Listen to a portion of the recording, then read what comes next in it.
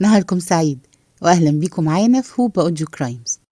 النهاردة هنستكمل قراءة كتاب الفتنة الكبرى الجزء الثاني، علي وبنوه، تأليف الدكتور طه حسين.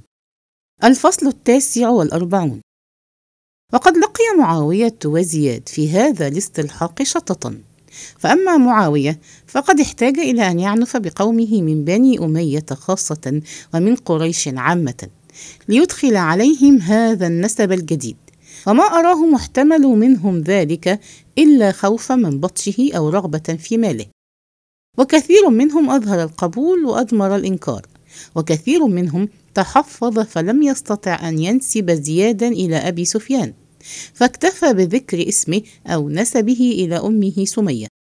وأما زياد فقد لقي الشطط كل الشطط يوم أعلن هذا الاستلحاق بمشهد من الجماعة في دمشق، فقد أجلسه معاوية على المنبر إلى جانبه، ثم دعا من شهد على سمية بأنها عرفت أبا سفيان معرفة الإثم، وسمع في أمه ما لا يحب الرجل الكريم أن يسمع في أمه، وبلغ من ضيقه بذلك أن خرج عن طوره فقال لبعض الشهود: لا تشتم أمهات الرجال فتشتم أمك.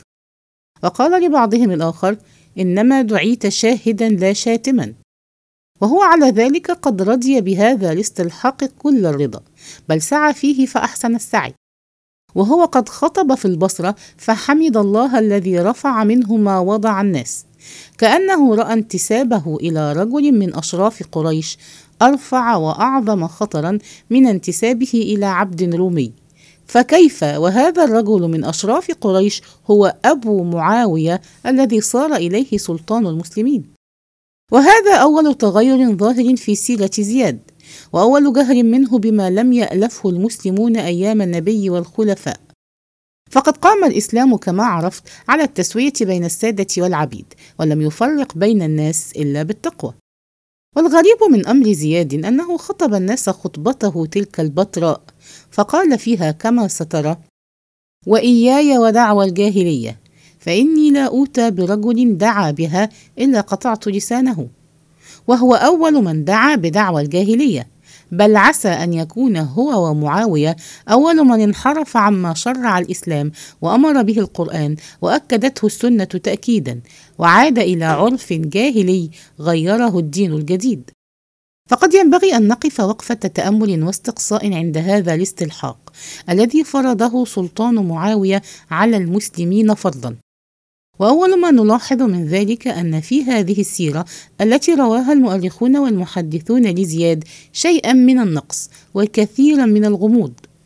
فقد ولد زياد عبدا للحارث بن كلدة الذي كان يملك أمه سمية، أو كان أبوه عبدا لصفية زوج الحارث كما رأيت.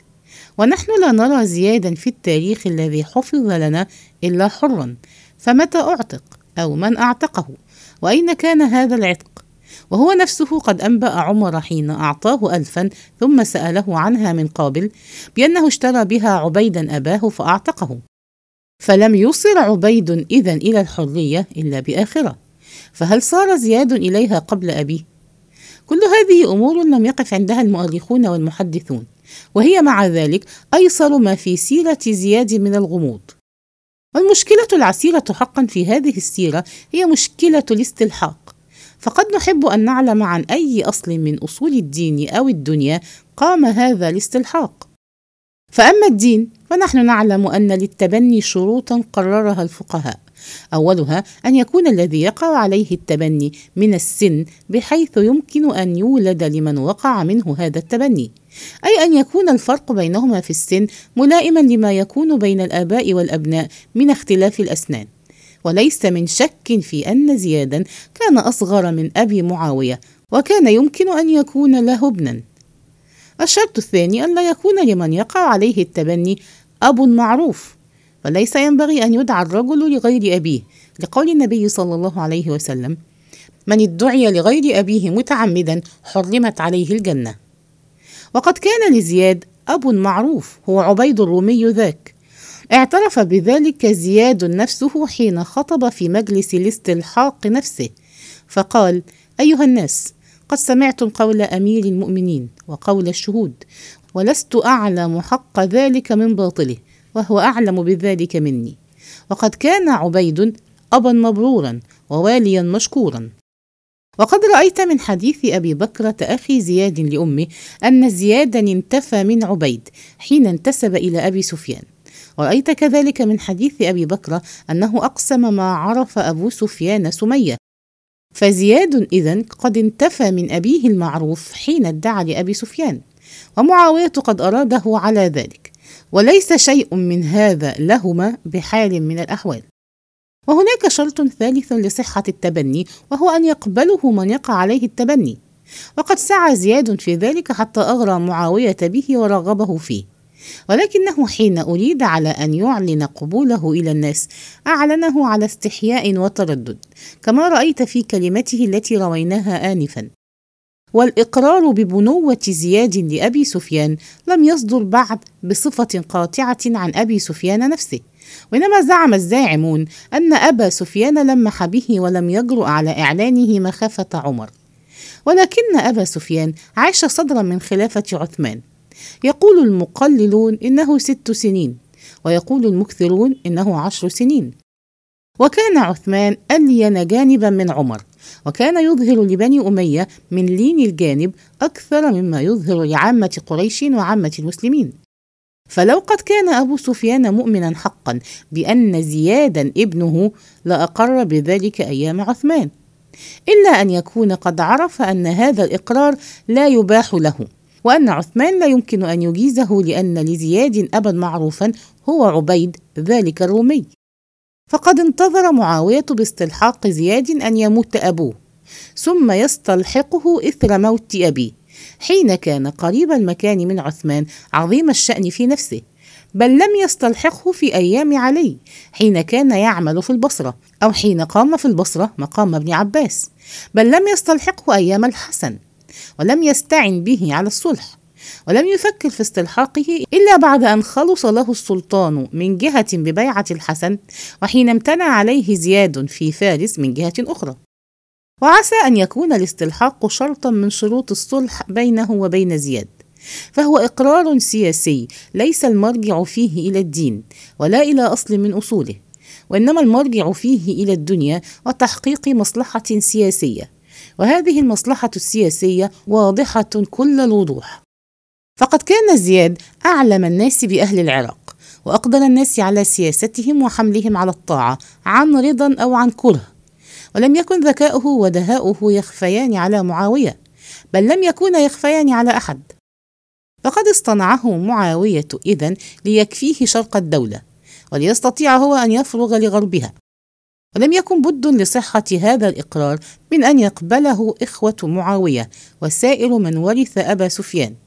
وواضح أن هؤلاء لم يكونوا يستطيعون إلا أن يذعنوا طائعين أو كارهين، وهذا الاستلحاق لمصلحة من مصالح الدنيا قد كان معروفا في الجاهلية، وقد حرمه القرآن بالآيتين الكريمتين من سورة الأحزاب: ما جعل الله لرجل من قلبين في جوفه، وما جعل أزواجكم اللائي تظاهرون منهن أمهاتكم، وما جعل أدعياءكم أبناءكم، ذلكم قولكم بأفواهكم، والله يقول الحق وهو يهدي السبيل، ادعوهم لآبائهم هو أقسط عند الله، فإن لم تعلموا آباءهم فإخوانكم في الدين ومواليكم، وليس عليكم جناح فيما أخطأتم به، ولكن ما تعمدت قلوبكم، وكان الله غفورا رحيما.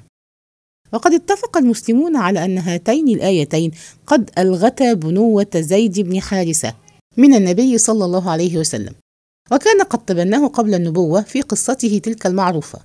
لم يكن يرجو بهذا التبني مصلحة من مصالح الدنيا، وإنما تبناه حبا له وعطفا عليه وعملا بعرف كان مألوفا عند العرب.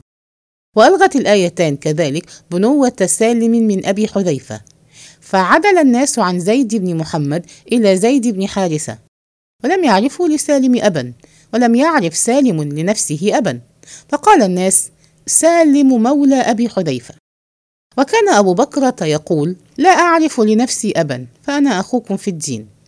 وكان ربما قال: أنا مولى رسول الله، أو أنا مولى الله ورسوله، لأن النبي أعتقه في من نزل إليه في غزوة الطائف من عبيد ثقيف. وكان هذا النحو من الاستلحاق معروفا عند الرومان أيضا، وكان كثير من قياصرتهم يتبنون الرجال ويجعلون إليهم ولاية العهد من بعدهم. ومن يدري، لعل معاوية عرف ذلك فيما عرف من أمر الروم، فلم يستلحق زيادا بنفسه، وإنما استلحقه بأبيه وجعله من رهطه، واستعانه على سياسة العراق وما وراءه من الأقطار.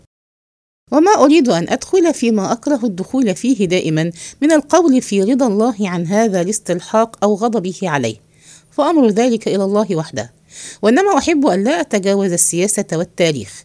وقد ألف المسلمون منذ عهد النبي أن لا يتبنى رجل من كان له أب معروف، أمر بذلك القرآن، وحرج النبي في ذلك على المسلمين أشد التحريج، كما رأيت في حديث عبد الله بن عمر وأبي بكر: من ادعي لغير أبيه متعمدا حرمت عليه الجنة. ويزيد أمر هذا الاستلحاق تعقيدا أن معاوية لم يرد إلى الاستلحاق الغامض العام، وإنما أراد أن يضع النقاط فوق الحروف كما يقول الناس في هذه الأيام، وأن يثبت أن زيادا هو ابن أبي سفيان لصلبه، فأشهد الشهود على أبيه بأنه عرف سمية في موطن من مواطن الإثم. وزاد بعض الشهود فقال إنه راود سمية عن أن تلم بأبي سفيان، فقالت له: إذا جاء عبيد الرومي من غنمه ووضع رأسه فنام أتيته. فورط معاوية نفسه وورط زيادا معه في نكر عظيم، وجرأ يونس بن عبيد على أن يقول له: قضى رسول الله صلى الله عليه وسلم أن الولد للفراش وللعاهر الحجر، وقد جعلت الولد للعاهر وللفراش الحجر. فقد خالف معاوية إذن مخالفة ظاهرة عما ألف المسلمون من حكم دينهم، وشاركه زياد في هذه المخالفة، وكان قد بايع المسلمين على أن يعمل فيهم بكتاب الله وسنة رسوله، فهو بهذا الاستلحاق عمل بغير ما أمر الله ورسوله. فلا غرابة في أن يرى جماعة من صالح المسلمين أن بيعته قد أصبحت لا تلزمهم، وأن يخضعوا له كارهين لا طائعين، وساخطين لا راضين، وأن يتربصوا الدوائر وينتهزوا الفرص ليخرجوا حين يتاح لهم الخروج. وهنا نكون قد وصلنا إلى نهاية هذا الفصل، وإلى لقاء قريب في الفصل القادم.